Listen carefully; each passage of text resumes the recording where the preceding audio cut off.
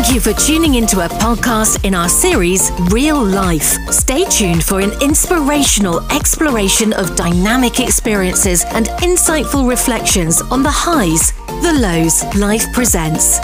TBS Now Radio brings you engaging content no matter where you are listening to this stream. Don't touch that dial as you journey with our presenter and guest today. Remember, this is a real-life podcast stream coming to you from TBS Now Radio. Stay with us as we uncover faith-based principles and practical ways to make a success of life. Holiday in London. He responded to the call to Europe. He was subsequently ordained into Pastoral Ministry in 1993, and since then he has served full-time for about 28 years now in the ministry. Pastor Jonathan's overriding passion is to raise a global network of 1 million disciples of Christ across the continents and nations, and to see the vision of Jesus fulfilled through the Great Commission and Great Commandments to love God and all his people. Dr. J, as we popularly call him, or Pastor J, is the leader of City Chapel and the convener of the National Day of Prayer in the UK, which has seen hundreds of thousands of people pray across multiple locations and stadia in Britain. Dr. Jonathan is blissfully married to Abbiih and lives in Kent with his 2 children. He's a sports enthusiast, and he says he can be illogical in matters relating to Manchester United. Dr. Jonathan, it is a privilege to have you in the studio today. You are very welcome. Wow, it's great to be here, Mr. Ibiwoye. I've known you for so many years, so it's great to be on this show and to talk to the lovely listeners and to engage in conversation about life. Fantastic. It is a privilege again to have you. So, let's just get straight into it. Please share with my audience, where were you born? And what was your early life like growing up in your family? So, my parents came over to England, as many in their generation did, to study in the 60s. They actually arrived in 1959. And between 1959 and 1970, when we went back to Nigeria, they had 4 kids, 3 boys and 1 girl. In fact, my parents had the first boy, as you and I would know, then the second boy, and so they thought the third one was going to be a girl. So they had bought girls' clothes and pink stuff, thinking that it was going to be. They didn't used to tell the parents the gender in those days. And you did not oblige. So I came out as a boy, so I was disappointment. You know, I was the third, and then we had the girl, and we all were here until 1970 when we went back to Nigeria. I had fond memories. I don't remember my time in England, but okay, I had fond memories of when we arrived in Nigeria, and growing up in Nigeria was a thrill in the 70s. Yeah, I think those were the good days in Nigeria, in my generation at least. What made growing up in the 70s in Nigeria thrilling? Because lots of people who are listening maybe were the 80s, the millennial generation, okay, and maybe the 90s, and they haven't got any perspective of what life was like then. So we lived in Surulere in Lagos. Okay. And Surulere, I could say, is would be like Ikoyi now, or there maybe a few years ago. What Ikoyi are the mainland island, those who live in the island. So Surulere was like a middle class suburb. Okay. Yeah, and so you could go buy cornflakes, you could ride your chopper bike. You know, it was just a very lovely, massive estate. We didn't call it the estates then, but Surulere was like a massive estate. The houses were similar. So it wasn't a far cry. Well, I didn't remember England so much. But did you have stores like Chelarams, Leventis? Leventis, Kingsway, I think we had. Kingsway, yes. Bata for the shoes. Cortina shoes. We yes. go to school.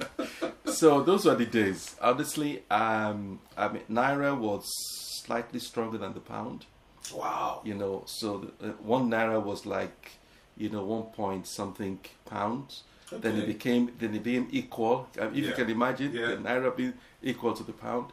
And then it became 1 to 2, you know, and that was like madness. And then the ship started to sail away rapidly. Oh my goodness! So those were the days. I mean, Nigeria was different then. Yeah. Okay. So and we grew up. When we got back some years later, my predominant extended family was Muslim. So my dad came home one day and just said, you know, from today we're all Muslims. We didn't go to church. My mom would take us to a cathedral event, maybe on Christmas or whatever. My dad didn't go to church, but then they came home and they said, you know, we were going to be Muslim. So from that time, my mom and dad became quite engaged in the Muslim faith because they'd always grown up as Muslims. Okay. So, can you recite? Did you ever learn to recite the Islamic prayers? Bismillah. Okay. Fantastic. Yes. So that's a significant pivot to who you are today, what your faith represents. Yes. So, can you share with my audience, how did you make the transition from illogical to the kingdom? Okay, so illogical is Quranic school, for those who don't understand what you just said. When I was in my teens, I had this sudden passion to talk to God. And so I would pray on my mat. We prayed 5 times a day. I was a compliant child, so I got into the Muslim faith. I was even part of the Muslim youth movement in my area then. I'll pray on my mat, and then in the evening, because the evening prayer was the last prayer, so you could spend some time. So I would then be talking to God, that God, why don't you talk to me?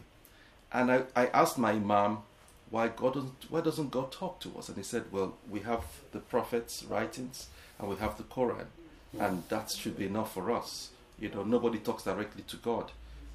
He's spoken through his prophet, his chosen prophet.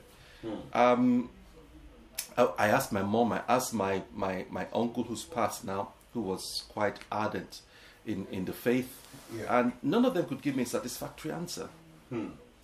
So I was a bit of a bright kid. I got into medical school, and in medical school I ran into this group of people who began to say things like, God spoke to me. So that got my attention. So because you were looking for God's voice. Yes. So they said they were born again Christians. We had this conversation. So we began to have conversations, arguments or debates about faith, about God, about the end of time.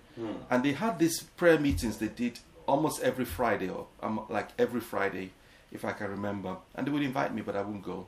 So until faithfully one day, 1986, February, I woke up one day and all my friends had gone to the towns, because we were in this medical school in the village in Ogun State, Agowe. So I just woke up one day and said, let me go to see what these guys are doing. It was about a mile trek. I walked a mile around midnight. I arrived after midnight in the village church building. And as I walked in, there were people being prayed for on the floor. Somebody was preaching, somebody was being prayed for as well. It looked very chaotic, excuse me, to the normal, straight, disciplined structure of going to a mosque to pray. You know, everybody in one section of the male. So in a nutshell, the Muslims are much more organized in their prayer regime than what you saw there. There's a structure. Okay. There's a structure. I won't say they're more organized, but just as a structure. And the women's in one place, the men are in one place. Here, everybody was together. So I didn't understand the concept of the whatever. But as I sat down, God began to speak to me. And he said, receive my son Jesus. And I was speaking back to God in my heart. It's difficult to describe, because I said to people that God can speak to anybody, Christian or not. Yes. And he began to speak to me and said, receive my son Jesus. And I said, why? I've been trying to speak to you all my life, and the first place you will speak to me is in a church. And I said, God, you'll be my God on one condition. I will receive Jesus. You came to God with conditions. Yeah. I said, I will receive Jesus on one condition, that you speak to me every day, deal or no deal. Well, I didn't use those exact words. I'm just using a phrase that everybody will understand now. Okay. And God basically said, yeah, I will communicate with you. So I went to the front when some people were going to the front, and I said, I want to receive Jesus. So they were happy. They said, you want to become a Christian? I said, no, I don't want to become a Christian.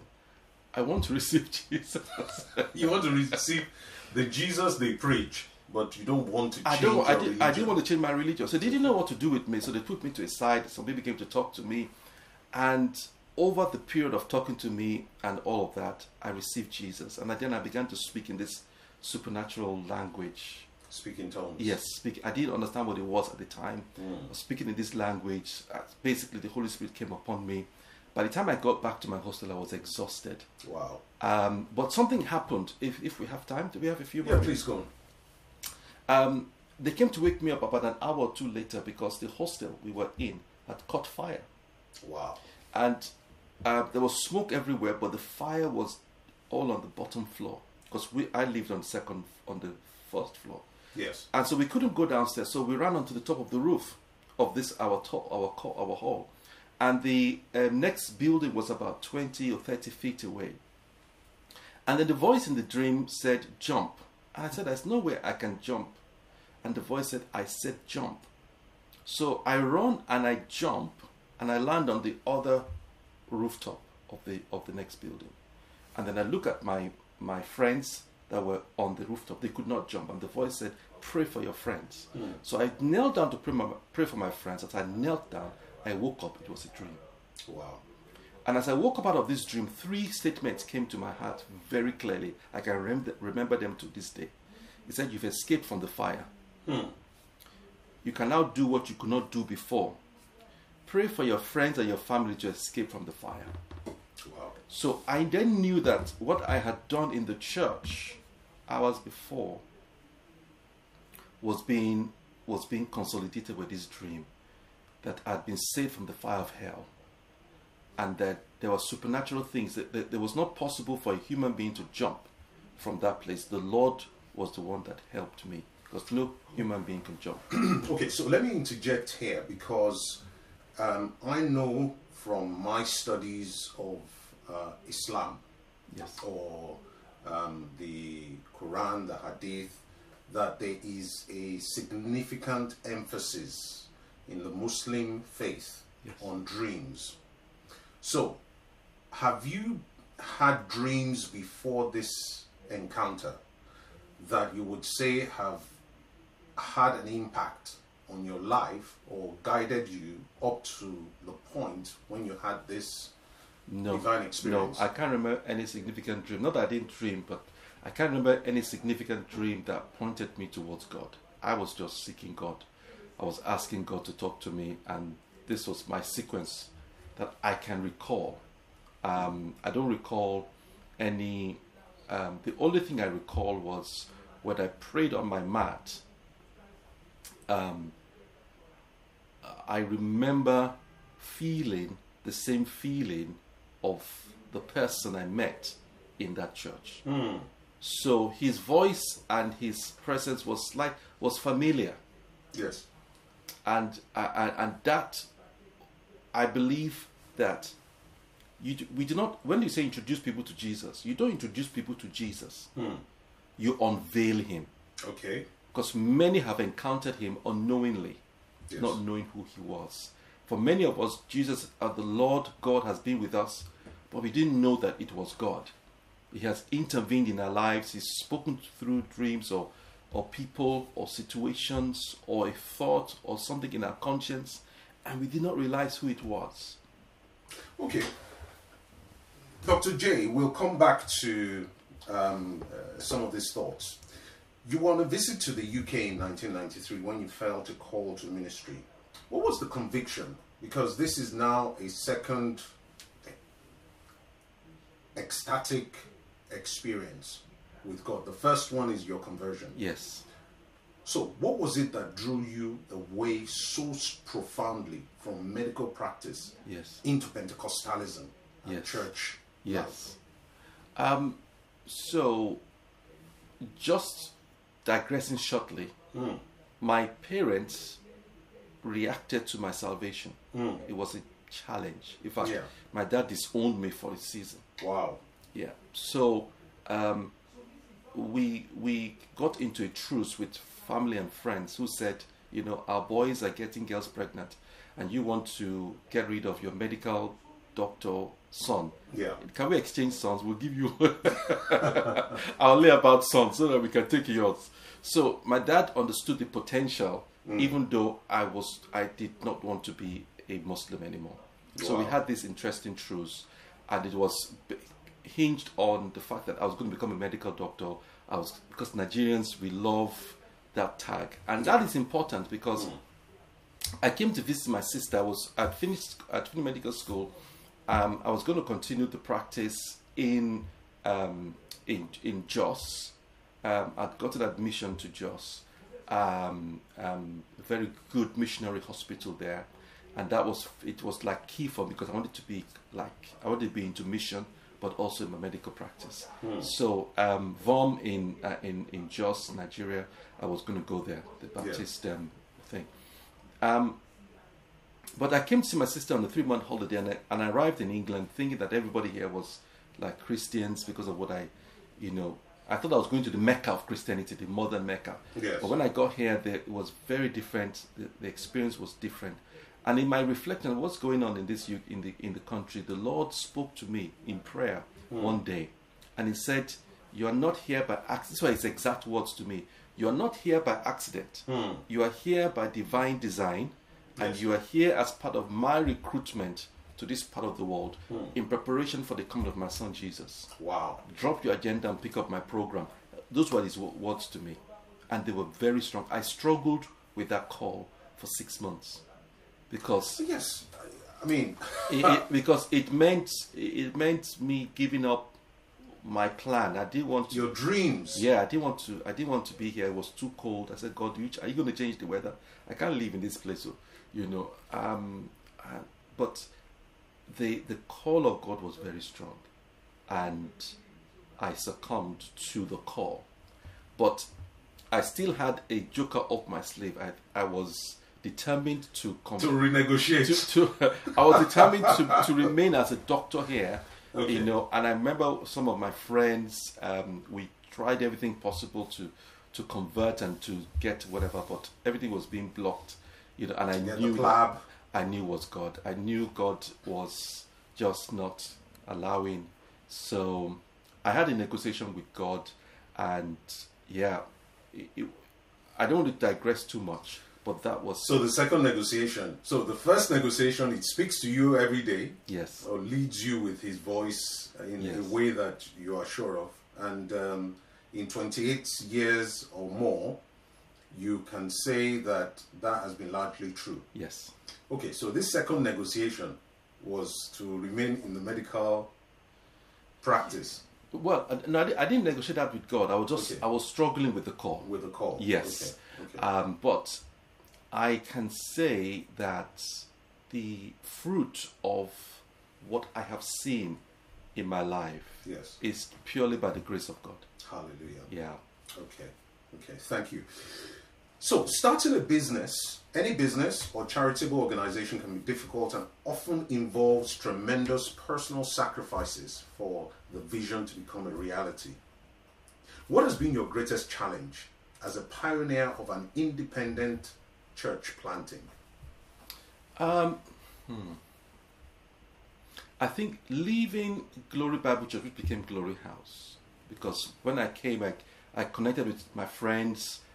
Some of them one or two of them had been in medical school with me in senior levels, and God orchestrated it such that the youth fellowship became a church in 1993. So there was a group of us, there was a core group of us, of about 7 of us. And my wife now was part of the team then. So there were 7 of us, and there was a core 3 of us, 2 twins and myself. And one of the twins had been in medical school with me, and we planted this thing. We didn't know what it was at the time. What it became was a fellowship, and it became a church. It so happened at the time we planted this church that there were a lot of migration of young Nigerians coming to the country in the late 80s into the 90s. And they were looking for somewhere to express themselves, the Southeast London being the landing pad for many of them, the landing strip. And many of them began to connect. So we just found a lot of people coming to the church. Within 2 or 3 years, we had grown to 500, 600. Wow. And then 1,000 shortly after that. So it was a massive operation. I was like the resident pastor of the church. The senior pastor was more of a preacher, traveling preacher. And his twin was more of an administrative, financial, administrator. He had that gift. So you were the shepherd? Yeah, I was like the resident pastor. I did all the baptisms, naming, marriage. That was my thing, and connecting with the community. And when God told me to leave that in 2007, that from having little or nothing to leading this, by the time God was calling me out of that, I could safely say we were like 3,000 to 4,000 membership in terms of the broad membership. We had planted about 3 or 4 other churches that come out of us, willingly or unwillingly, so I was driving a Mercedes convertible, and the Lord said I should leave all of that. Why does the Lord like interfering with your flow? I know, that's so by this time, this call to the nation that he had originally given to me was coming upon me strongly, because I thought all the stuff that we were doing was mainly within the black community, was all part of the mission. But I was having dreams of connecting and ministering to white Caucasian people. I had dreams of a stadium filled with Christians worshiping. Was that a dream or a vision? It was. And what's the difference between the two?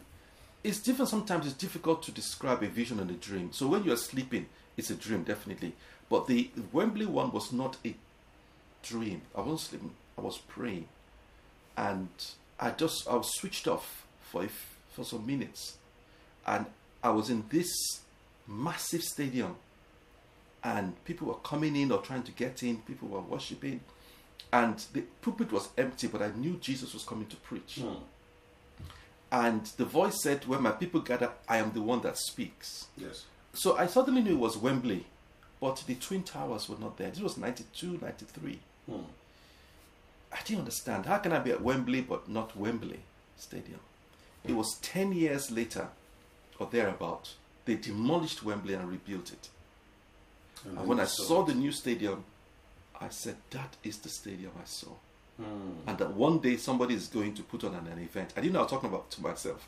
One day someone's going to put on an event in that stadium of Christians worshiping together. We're going to come to that. But before we do, we're going to go to a break. You're listening to Real Life with Femi Ibiwoye. My guest is Dr. Jonathan Oloyede, and what a delight he's been.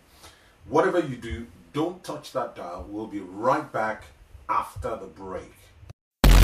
You are tuned in to a radio stream from TVS Now with Femi Ibiwoye. Inspirational, engaging, uplifting radio. Don't touch that dial. Yeah, go on. This structure is not fit for purpose when it comes to challenges. We set things up in the good times, but we didn't set them up for bad times or challenges. Okay. What happens when a minister steals? Or what happens when a minister falls into immorality? What happens when there's a dispute over doctrine? all of those checks and balances were not in place. Yeah. Okay, so your students still looking at the proficiency of ministers and people that you've brought through the ministry, because you were principal of School of Ministry. Yes. In the church and in the ministry. If you've been tracking the progress of some of those people, who would you say are your most outstanding students? And where are they right now? Are they still in the ministry or have they drifted away? I was going to avoid that question because I think I got a call some months ago during COVID from a 60-year-old lady who was doing her 60th, and she's... Sorry? 60th birthday. 60th birthday. Yes. I'm not going to mention her name. Okay. Lovely lady. And I think it was a tuner contacted me, and then she spoke to me. And she said she did not want anyone else to pray for her on her 60th apart from me, because of the input I'd made into her life during the School of Ministry. Yeah. Many of these people have gone on to become ministers. Lots of them of churches. As a pastor of a thriving church in London here, who was my student. I can point to other ministers that have gone through the School of Ministry. Yes.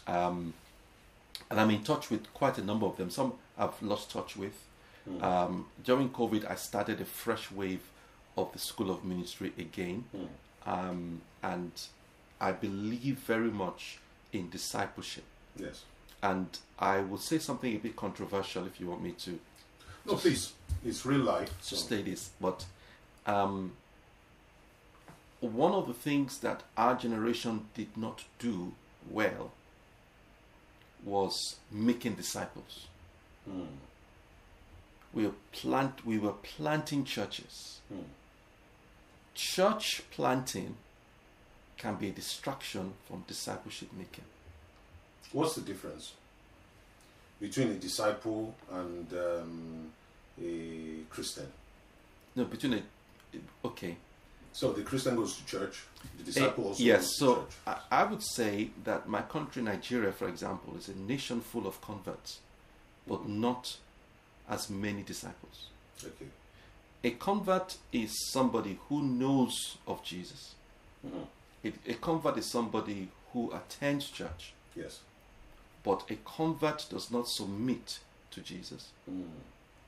And he does not, or she does not, duplicate themselves in somebody else. A disciple duplicates themselves in somebody else. Okay. And a disciple knows the voice of the master. Yes. And follows the master. The pastor or the church leader is not above Jesus. And sometimes in our churches, or some of our churches, the church leader, the pastor, has taken the place of Jesus. They tell people to do things and order them and command them to do things that even God won't tell them to do. Our Father in the Lord. You know, and Jesus said, don't call anyone teacher, don't call anyone father. And so that is a whole different conversation. I can have a whole Please don't, not this morning. No. Morning. I mean on a different time. Yes. So is the church today, Pastor Jonathan, functionally and spiritually in the right place to fulfill God's divine purpose for life? We've kind of touched a little bit on that on the previous question. Yes, I think Jesus said, "I will build my church, and the gates of hell." The Lord will have His way. Yes. Even when the church goes on a diversion, you know those sat nav that says, "Turn round if when possible, turn round when possible." For many in the church, I think the church structures have kind of gone on their own way, and the Holy Spirit is saying, "Turn round when possible," because we have placed religion above relationship in some cases. We've placed culture above creed, the creed of the scriptures, and we have placed human beings sometimes above God, and those things don't allow for for kingdom. I believe the kingdom should be the overriding value that underpins church and not the other way around. So I feel that the church will have to go through. COVID has kind of helped for a lot of reflection. It's been a whole year of Sabbath for some churches. Christians have found out that they can still remain Christians without their pastors. Without going to church. You know, that they can still have a relationship with God. So it stripped back some of the... How do you as a pastor feel about that revelation? Which revelation? That Christians, because of COVID, sometimes are now more empowered to be much more independent. Great. I love it. I love it because for those that don't know the Bible, let me just say something. There are two kinds of leadership in the Bible, Melchizedek and Aaron. Aaron is the broker that stands between you and God. Yeah. Melchizedek is the coach that helps you to connect directly with God. And what we have in our churches is Aaronic priesthood, whereby the pastor acts as the broker. Tell me what you want and I'll talk to God on your behalf. You know, my anointing is greater than... Yes, my anointing is greater than your anointing, so I know God more than you. That's not what Jesus died for. Jesus died so that all of us could have direct access to God. It's called the priesthood of all believers. Wow. So I think COVID inadvertently is helping some people to have more direct, without a broker, to have direct access to God. So let's talk about your illogical attraction and support for a football club. Yeah. How does Pastor Abbiih cope with that? Especially, how is she going to be coping? Because it looks like you and football have a thing going on. And tomorrow is going to be make or break for England. Yes. It's interesting that many of my prayer meetings are in stadiums. I did a whole prayer meeting in West Ham Stadium, in a football stadium. And we've had some very interesting coincidences. Every time we help a football stadium engage with God, West Ham were going to be relegated. And they escaped relegation as a result of your prayer inside the stadium. Honestly, I've seen too many coincidences. Yeah.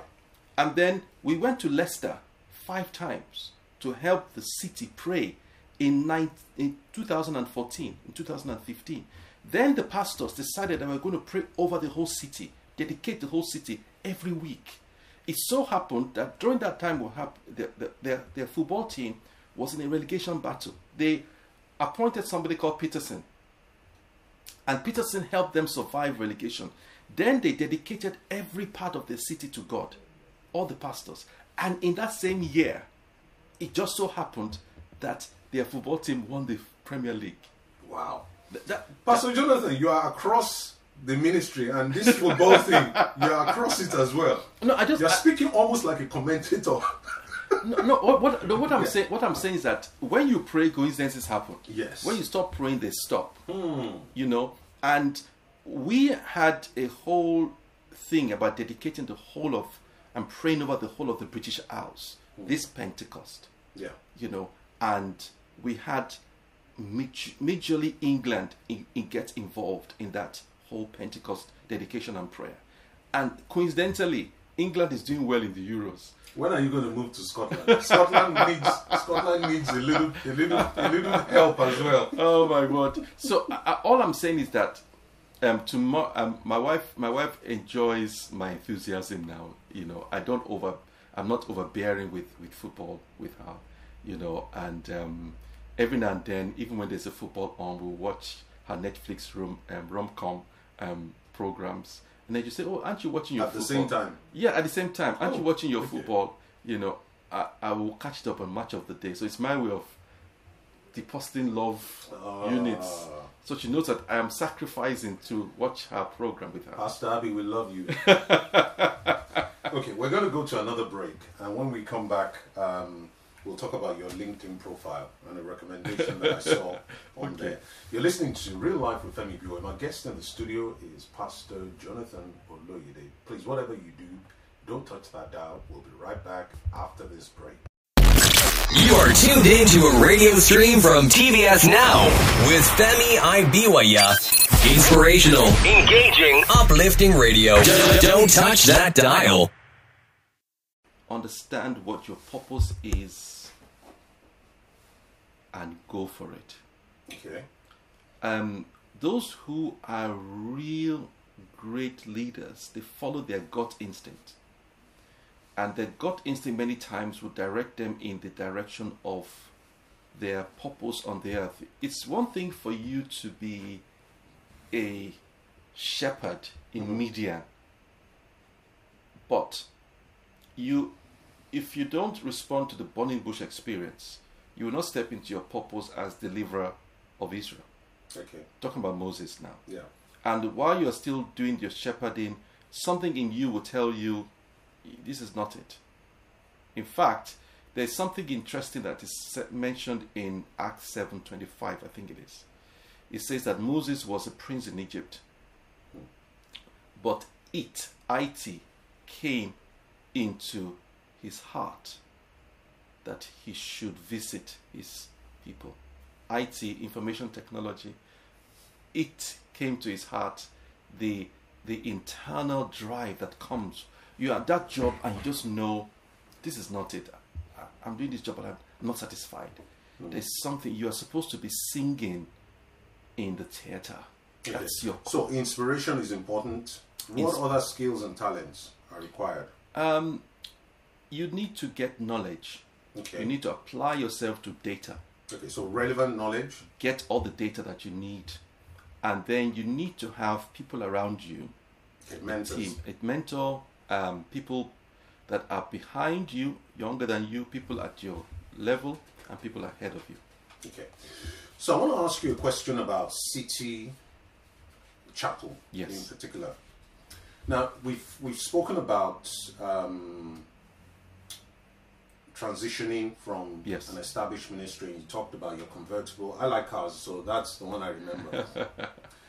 You had to walk away from your convertible into basically this ground floor opportunity where now you are recreating stuff all over again. What did you have to do to restart and reset the dial? And how has the journey been today? Okay. So the prophetic word, God deals with me by speaking to me. And he told me to leave. I delayed for a year. Okay. And then a year later, he came back and he spoke to me in my native language. When God speaks in my native language, what exactly did he say? Can you say it in your native language? Yes, he said "Sarike sema bale," which means run in such a way that your feet doesn't touch. You know those cartoons when they're. So basically, it was saying you need to more go like now. Feet. Yes, and I got that. So I had to go and tell my leader that I was leaving. I wasn't negotiating anymore. That I was leaving.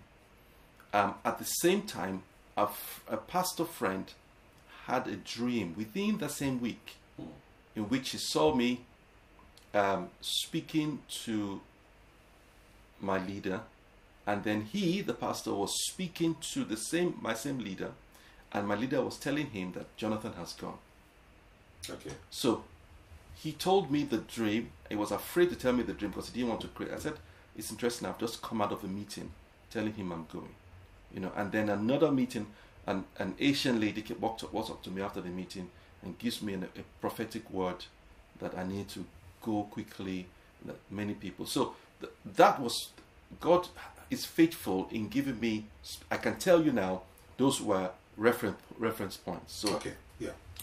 Then we had to pray and know where to start. Some people wanted to come with us. I didn't want anyone to come with us. I didn't want to create any church splits. So we dissuaded a lot of people that wanted. Church splits are good. Well, at the time, I didn't want because that is the model for. That's why the church is everywhere. Yeah, okay. I wanted to start on a clean slate, I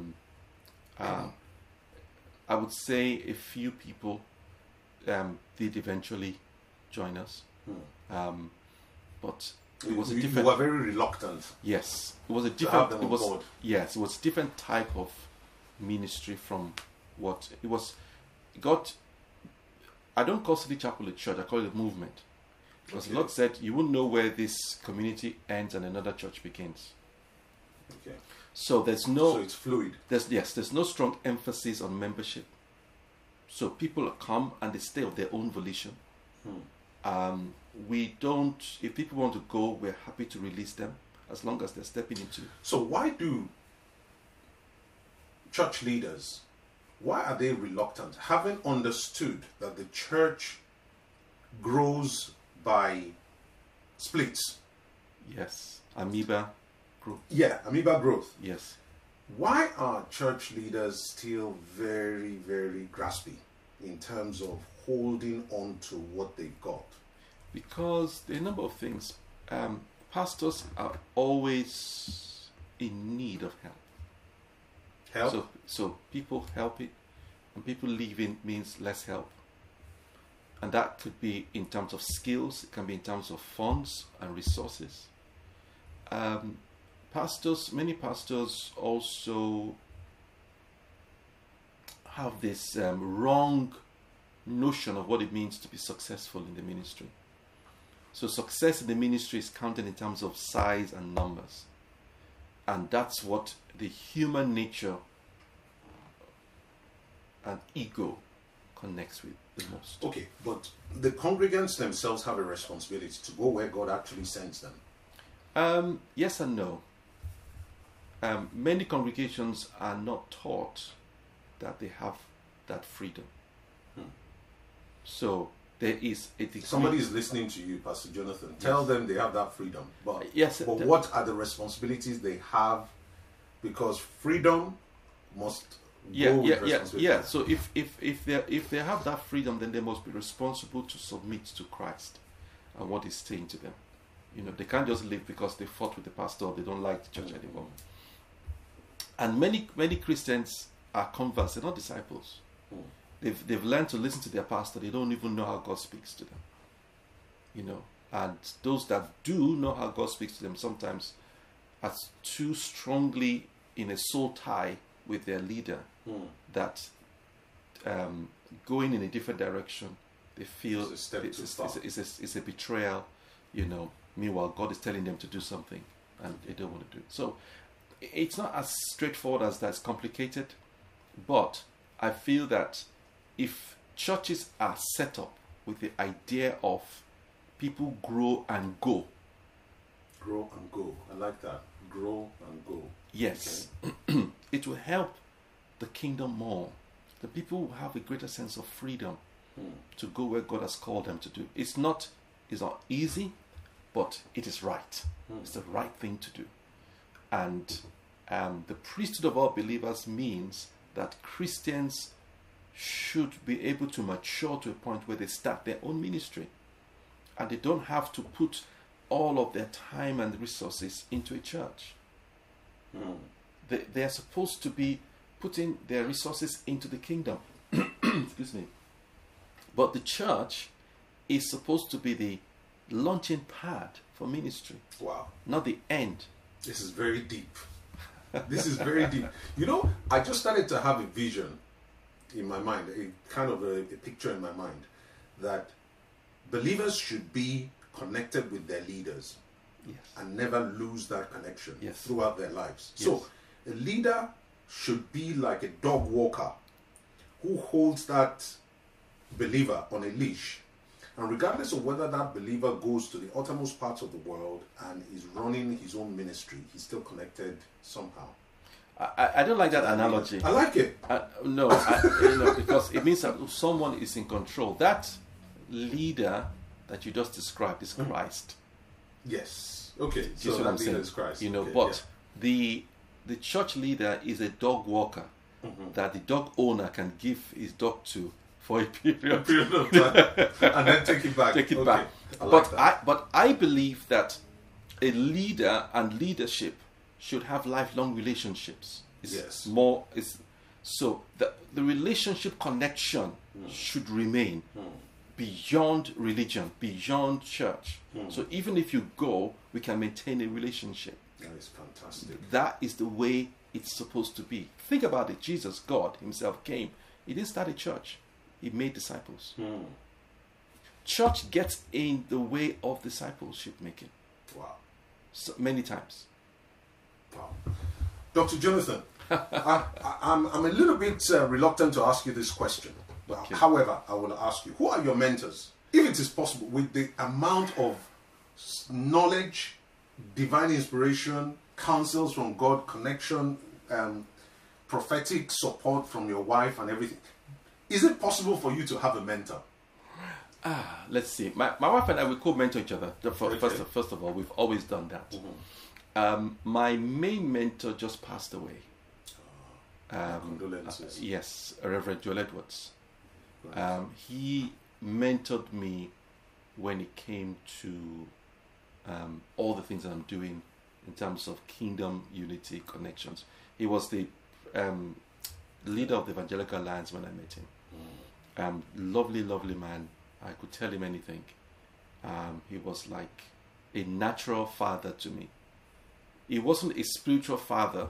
I don't like using those words, to be honest, because it's not like it's on scriptural, really. Yes, I didn't glean all the spiritual things I got from my private life, my altar from him, but I got skills of relationship, connecting with the white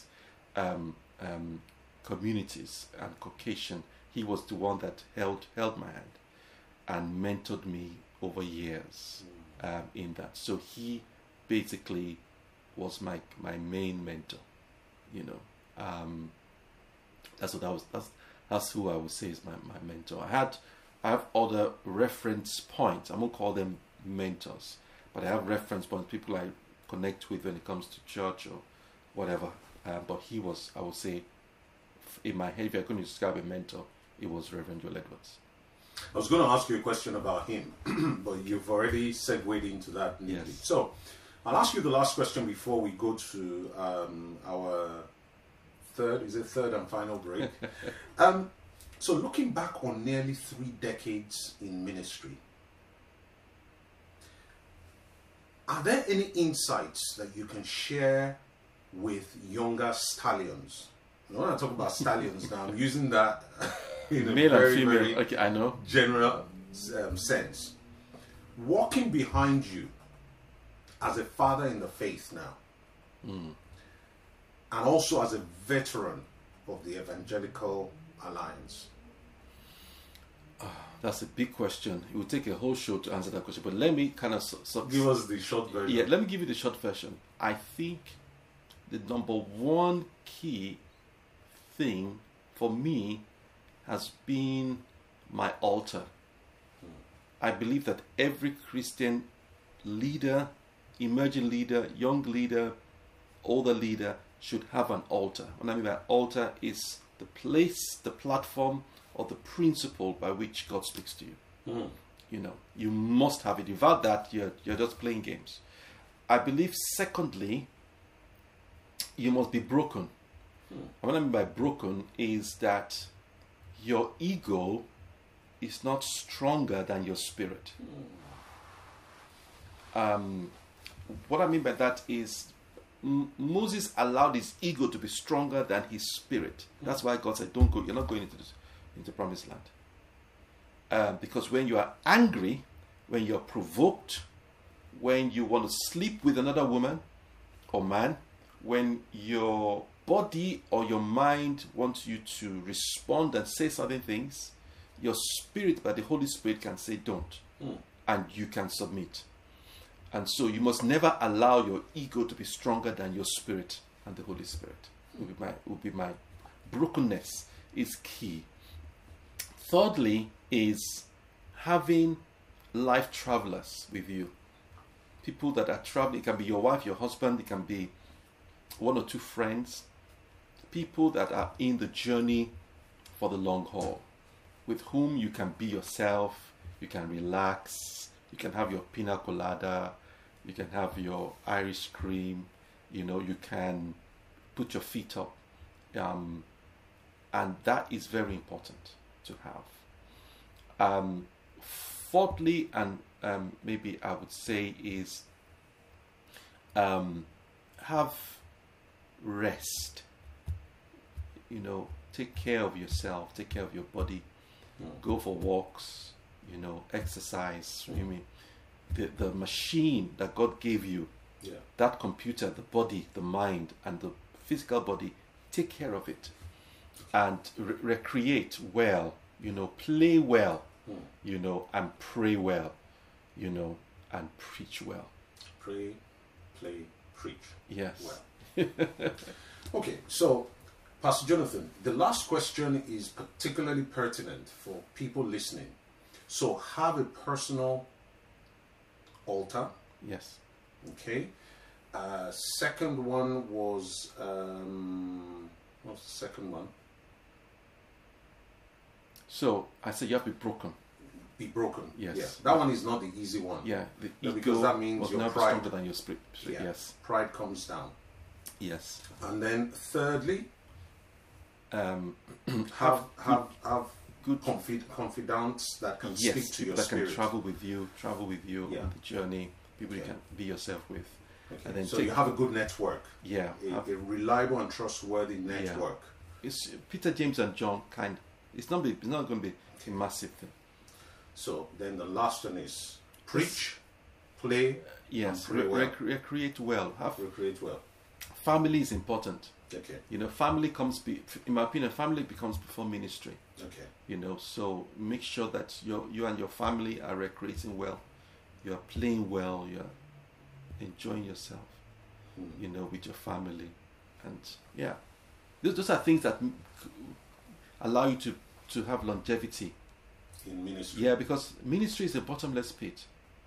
I mean, you know, and let's not talk about that. That will put some of the preachers off. Oh, the needs. I meant the needs. The needs of ministry. Yeah. It's an unending cycle of needs. Yes. There's a statement about an unending cycle of love in the marriage vows, isn't there? Yes. An ending cycle of love. Yes. They will give you this ring. Yes. As a token of my love. Yes. Okay, we're going to go to our third and final break. And when we come back, we're not going to go heavy into church things. We're going to talk about life and we're going to talk about other things. Thank you. Ladies and gentlemen, you've been listening to Real Life with Femi Ibiwoye. My guest in the studio today is is actually a medical doctor, Dr. Jonathan Oloyede. Whatever you do, please don't touch that dial. We'll be right back after this short break.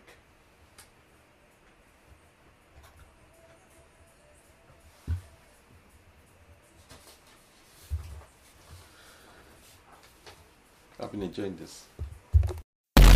You are tuned in to a radio stream from TVS Now with Femi Ibiwoye. Inspirational, engaging, uplifting radio. Don't touch that dial. To take my breaks, I cycle when I can. I walk regularly. I love movies. If you mention a movie, sci-fi movie in particular, I'm likely to have watched it. I'm very much into sci-fi. Okay. You know, so one of my best is Minority Report. I did watch that as well. Yes, Tom Cruise. I think Steven Spielberg directed that one. I love action movies. I'm going to try you on the sci-fi movies thing because you're the one who said it. Yeah, I love 2067. What's that all about? 2067. That's a new one. That's a new one. Yes, I've not watched that one yet. Okay, what about Volition? I've seen that one before. Which one? Who was in that? I don't know who. I can't remember who was in it, but I think this Magda Apanovich. You're bringing up called Angela. You're bringing up recent ones. No, this is not Volition. Maybe it's about 2 or 3 years old. I think. Are you talking about sci-fi movies? No, bear with me. I think I've just turned it on. Yeah, these are supposed to be sci-fi. These are supposed to be sci-fi movies. So okay, right. So did you watch sci-fi. did you watch the Bond trilogy, the Jason Bond trilogy? Jason Bond. Yes, Jason Bourne. Yeah, this is one of them. I can't remember them very well, but I remember that I know that I've watched them, and I know that I've got Blu-ray and DVDs. Okay. I've got a wardrobe with DVDs in. You know they've become obsolete now. I hear Sainsbury's have stopped selling CDs. These are going to become classic CDs and DVDs. Yes, everything's going digital. I've still got vinyl. Wow. I've got DVD. I've got VHS. Yeah. In fact, I think I may actually have a recording, VHS recording of your wedding or something like that. Really? Yeah, I think. Don't hold me to it. I'll go and check it. Wow. I think so, from Glory Bible Church days. Yes. When I was in V-Team. V-Team. Wow. That's a name from the past. Blast from the past. Yes. Oh, okay. Wow. So I love movies. Let me just say, let me put it that way. Okay. So what else do you do to take a break? I mean, recently my family introduced me to Ludo. So what? Yeah, we play Ludo. In this day and age. Yeah, we play Ludo. There's a whole millennial generation that have connected powerfully with Ludo now. Please, can you describe to? I'm sure most of the people listening to us. Ludo is like it's a board game. It's a board game, where you throw your dice with diagonals. And you have four tokens, yeah. And the objective is to get your tokens home through a maze of points, and if anybody throws their dice and gets on your same, they put you back home. Okay. So it's to get all four of them, to go to the destination. Okay. What else do you play? What else do I play? I used to play Scrabble, but I don't play Scrabble anymore. There's Scrabble online now. Oh yeah. I had a agreement with God because Scrabble was becoming too much of a distraction. I still play Scrabble. I think Ludo has taken over now. Ludo has taken over. So I movies, and then eat. I love to eat with family or friends. I love that. Football is another recreation. Did God ever give you back your convertible Mercedes Benz? Please, let's not go there. Let's just go there. Okay. I drive a lovely Nissan Qashqai now. Wow. Yeah. Okay. That's not a Mercedes though. No, it's not a Mercedes. Okay, when is the Mercedes coming? I don't know. We'll see. We'll see. You are committed to raising an army of 1 million Christ-like disciples across the globe. Yes. That is a laudable project. Can you give us a timeline of when this goal will be achieved, regardless of whether it's in this generation, next generation, or future generations? I don't think I'm going to be able to fulfill that. I'm going to go out aiming for it. Okay. It's a dream big, and the reason why it's a big dream, because in an average church now, let's say you have 1,000 people. Yeah. Maybe there are 10 disciples. Right. Okay. So these are not just Christians. You are talking about people who are proper people who are submitted to Christ, and people who are duplicating themselves in another person intentionally, at least once a year or once every 2 years. Do you think there are going to be 1 million disciples in heaven? Oh yeah, there are lots of disciples. I mean, the underground church in China, in parts of India and the Middle East right now, because they are doing it at threat of their lives. It's not a luxury for them. It's not. They're not going to God because they want a convertible, or they want to buy a house. Pastor Jonathan, don't hold that against me. No. What the point I'm making is that they're not going to God because of what He can give them. Yes. They're going to God for what He has given them, which is eternal life. That's the biggest thing. We're going to avoid the prosperity gospel. We're not going to say anything about that. I'm not even talking about that. Because otherwise we'll be here for another hour. Oh no, honestly, I'm not talking about that, because I'm just talking about consumerism. And what people don't realize is that they're going to have the biggest mansions in heaven. Hallelujah. They're going to enjoy heaven to the max. And anything that you have enjoyed right now, is it sex? Is it food? Is it multiplied by 1,000,000 times, you've not even begun to touch on the pleasure and the enjoyment of what heaven is going to be like. You know, so the point I'm making is that whatever you've enjoyed on this earth pales to insignificance. Paul said, these light afflictions for the glorious thing that we're going to be enjoying. So, is it ice cream? You've not had ice cream yet. When you get, I mean, what I'm saying, the point I'm making, and people don't seem to, if they catch a revelation of what, that's why people die in the Lord. I don't mourn them because they're enjoying. Pastor Jonathan, you say that on Wednesday this week, my wife and I went to see a friend of ours who passed away yesterday. Okay. And we had a conversation with her. And we were obviously praying. Now realize, we kind of knew, but you were praying against the will of God.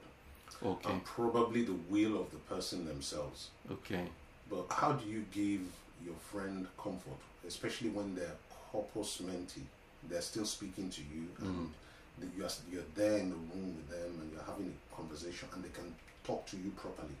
You know, is it possible to persuade somebody who has caught a glimpse of glory land? It's almost impossible. I mean that. I've watched documentaries of people who supposedly had a heavenly experience. They said they forgot. Near-death experience. Oh yeah, they said they forgot everything. That when the Bible says, "In the presence of the Lord, there's fullness of joy." The guy said, "I cannot describe everything that I've ever wanted to be, to achieve." You know. Why do people want a lot of money? Why do people? We're aiming for something. Sometimes we don't even know what we're aiming for. There's something within us, and that joy is when we get into the person who created us, and he presses all the buttons. That is what I created you to be. It's like, wow. You can't imagine what it's like. So, yeah, I believe that when we catch a glimpse of that, we will do anything for God. This life and what it gives is great, but it's a temporary poor shadow of reality. Wow. It's a poor shadow. So we're living in a dump. Yeah. Let's put it that way. We're actually living in a dump. Well, it's a God dump. Yeah, compared to heaven. So because Adam put us in this dump, but with sin, you know. And so the point is, let us prepare ourselves for a permanent abode. Wow. You know, our real location. You've already taken my next question. But please go ahead. Let's prepare ourselves for where we are supposed to go. And there's something inside us, honestly, in everybody, that is the real drive for why they're here. Some people, they are called to sing, and they are doing administrative IT work. Wow. Go and sing. Go and find the reason that God put you on the planet. And you will have fulfillment. Money or no money. You will have, number one, some people live well and they have nothing to their name. Some people have everything they can have, but they don't live well. So life is a preparation for heaven, which was what I was going to ask you. If you had a bucket list, what would you put in it? This is the interesting part. A bucket list. So, I love music. So, if I had time, I would love to be a DJ. Oh! Yeah, I would love, honestly, I would love to be a DJ with all kinds of genre of music and make people dance. Pastor J, come to my house. I have my decks. I have vinyl. I have... Really? I think you're going to come and train me, because I love music. I mean, when we had the Saturday semi-final, I think, against Germany. Was it Germany? No, it was Denmark. Okay, it was Saturday. Yeah, Saturday was Denmark. It was Denmark. That was... I invited people... No, that wasn't Denmark. Okay. No, that was Ukraine. Ukraine. Ukraine was Ukraine. 4-0. Okay. So I entertained people at my house the Saturday before that, I got people to come to the house Sunday before that, Sunday. and I was just playing reggae music, Christopher. Okay, Christopher. Yes, I was just playing Christopher, and my daughter gave me some Afro beats on Spotify. I just put it onto the into this deck thing. Virtual deck. Yeah, that my microphone or speaker system. Yeah. My son got me. I love music. Wow. So that's you are invited. That's You're a invited. bucket list. Come to Witham. Another bucket list for me is I want to go to Montego Bay, Antigua, the Caribbean. I've not been there. Okay. And I hear the beaches and the people and the water is beautiful. Wow. I would love to go to Caribbean, to the Caribbean islands, and spend a year, maybe live there for a period, just soak it in. Wow. Because those guys, they live well, they live closer to nature, they live closer to paradise. The pictures look like paradise. Yes, I'm talking about the beaches now. I'm not talking about the slums. Yeah, where? Sometimes we only see one side of the picture. I know, but I'm talking about the locations of where those resorts are. Okay, what about cars? What would you spend your? I would like to get my hands on a Tesla. Okay. I'd like to drive. What's the name? They did. That. Cybertruck. No, what's it? This Model S. BMW did this 8, the space-like looking. Oh, the i8. Yeah, they did this. I would love to drive the i8. one of those really good electronic inspired cars that they now. Okay. Mercedes has just come out with the EQS, which I think I've seen that. It's like a space. It's like a space thing that. It looks like an S-Class. Okay. It's like an S-Class, but it's the electric version. Okay. No, I've not. The boxy SUV type. Okay. And they say that's the best electric vehicle. Okay. In the world today. All right. I would love to drive one of those just to get the experience. I've not driven one before. Okay. Just to get the experience of what it means to drive. What about bungee jumping? Nah, it's not. That's not my thing. those are not on my bucket list. Fantastic. Yeah. Pastor Jonathan, we're coming to the end of our time together in this interview. Would you like to give a shout out to anyone? Shout out to anyone. Yeah, apart from Pastor Abbiih. You can give a shout out to our studio if you like. Okay, so I misunderstood the question. Before I say that, let me just say something. And this is just for me to say to somebody. It was at my time at Glory House. I was the resident pastor. I like to meet people. And then this woman came in late to see a pastor. And I said, okay, I'll see her. I was late in there, I was going to go home. So I saw her in the main office, the main pastor's office, and sat down, and she sat down. And I began to talk. In my head, I was thinking, oh, why did I waste my time? Because she was francophone, she couldn't speak well. And the Holy Ghost slapped me and said, you will listen to her because she's higher in rank than you. She loves me more than you. So you will help her with whatever she needs. So I sat up and I listened. I can't remember the lady's name, but I did my best to do whatever she needed. The point I'm making is that if you see this woman in the natural, you won't rate her as anything, whatever. And that reminds me that God doesn't see as man sees. So this shout out is for all of you out there that are doing things behind the scenes that nobody recognizes, but God sees. God sees it. I can never forget, I read that scripture in the Bible when Samuel, the national prophet, went to the house of Jesse because God said his king is there. And he arrives and he sees the elder son. And God said, no, I've seen his application, I've rejected his application already. In other words, God had, before that visitation, God had visited that place. And I said to people that you don't know when God visits to examine what you're doing. So when, I'm saying that to say that you go into a public toilet and you pick up stuff from the floor, you put it into the bag, and nobody sees that. You know, you see somebody's bag drop and you help them pick it up.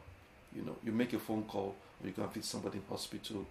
You'll be surprised at what heaven records.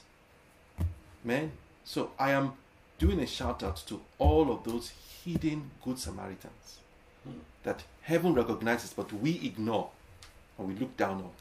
I want to encourage you to keep doing what you're doing because God knows who you are and sees who you are. And God bless you for being better than many of us. Thank you so much, Dr. Jonathan Oloyede. My guest today, Dr. Jonathan, was born in Britain, was bred in Nigeria. Dr. Jonathan is a medical doctor by profession. He serves as a full-time apostolic missionary to the United Kingdom and Europe. While he was on a 3-month holiday in London in 1991, he responded to God's call to Europe. He was subsequently ordained into pastoral ministry in 1993 and has served full-time since then continuously for about 28 years. His overriding passion, and he's expressed it here in the interview, is to raise a global network of 1 million disciples of Christ across the continents and nations, and to see the vision of Jesus fulfilled through the Great Commission and Great Commandments to love God and all the people. And he's also admitted to us here that it's a very, very big vision that may be his legacy to the world. Dr. Jonathan is a leader of City Chapel and the convener of the National Day of Prayer in the UK, which continues to see hundreds of thousands of people pray across multiple locations and stadia in Britain. He's blissfully married to Pastor Abbiih and lives in Kent with his 2 children. You can contact Dr. Jonathan on LinkedIn, on Twitter, on his website. So, Dr. Jonathan, before you leave, yes, lots of people have listened to you and they're inspired. And some of them will want to DM you, they want to send you a message, yes. They want to interact with you, or they want to get hooked into your initiatives and your movements. How can they get in touch with you? The website to go to will be citychapel.org.uk. Okay. And on there's a number 07429 379 777.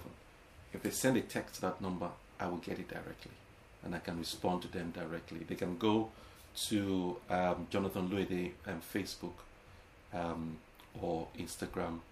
So any Twitter, they can get me on any of those, but mostly through that website, citychapel.org.uk, and there's a phone number on there, 07429 379 777. They can send a text and I'll get it. Fantastic. Thank you very, very much for your time. It's been fun being here. I really enjoyed myself. Thank you, and I would love to come back and discuss some more theological or controversial conversations. We would love to have you back on the station. Ladies and gentlemen, today is Saturday. You've been listening to Dr. Jonathan Oloyede on Real Life with Femi Ibiwoye in the studio. Whatever you do for the rest of this week, this weekend, please take care and have a lovely time.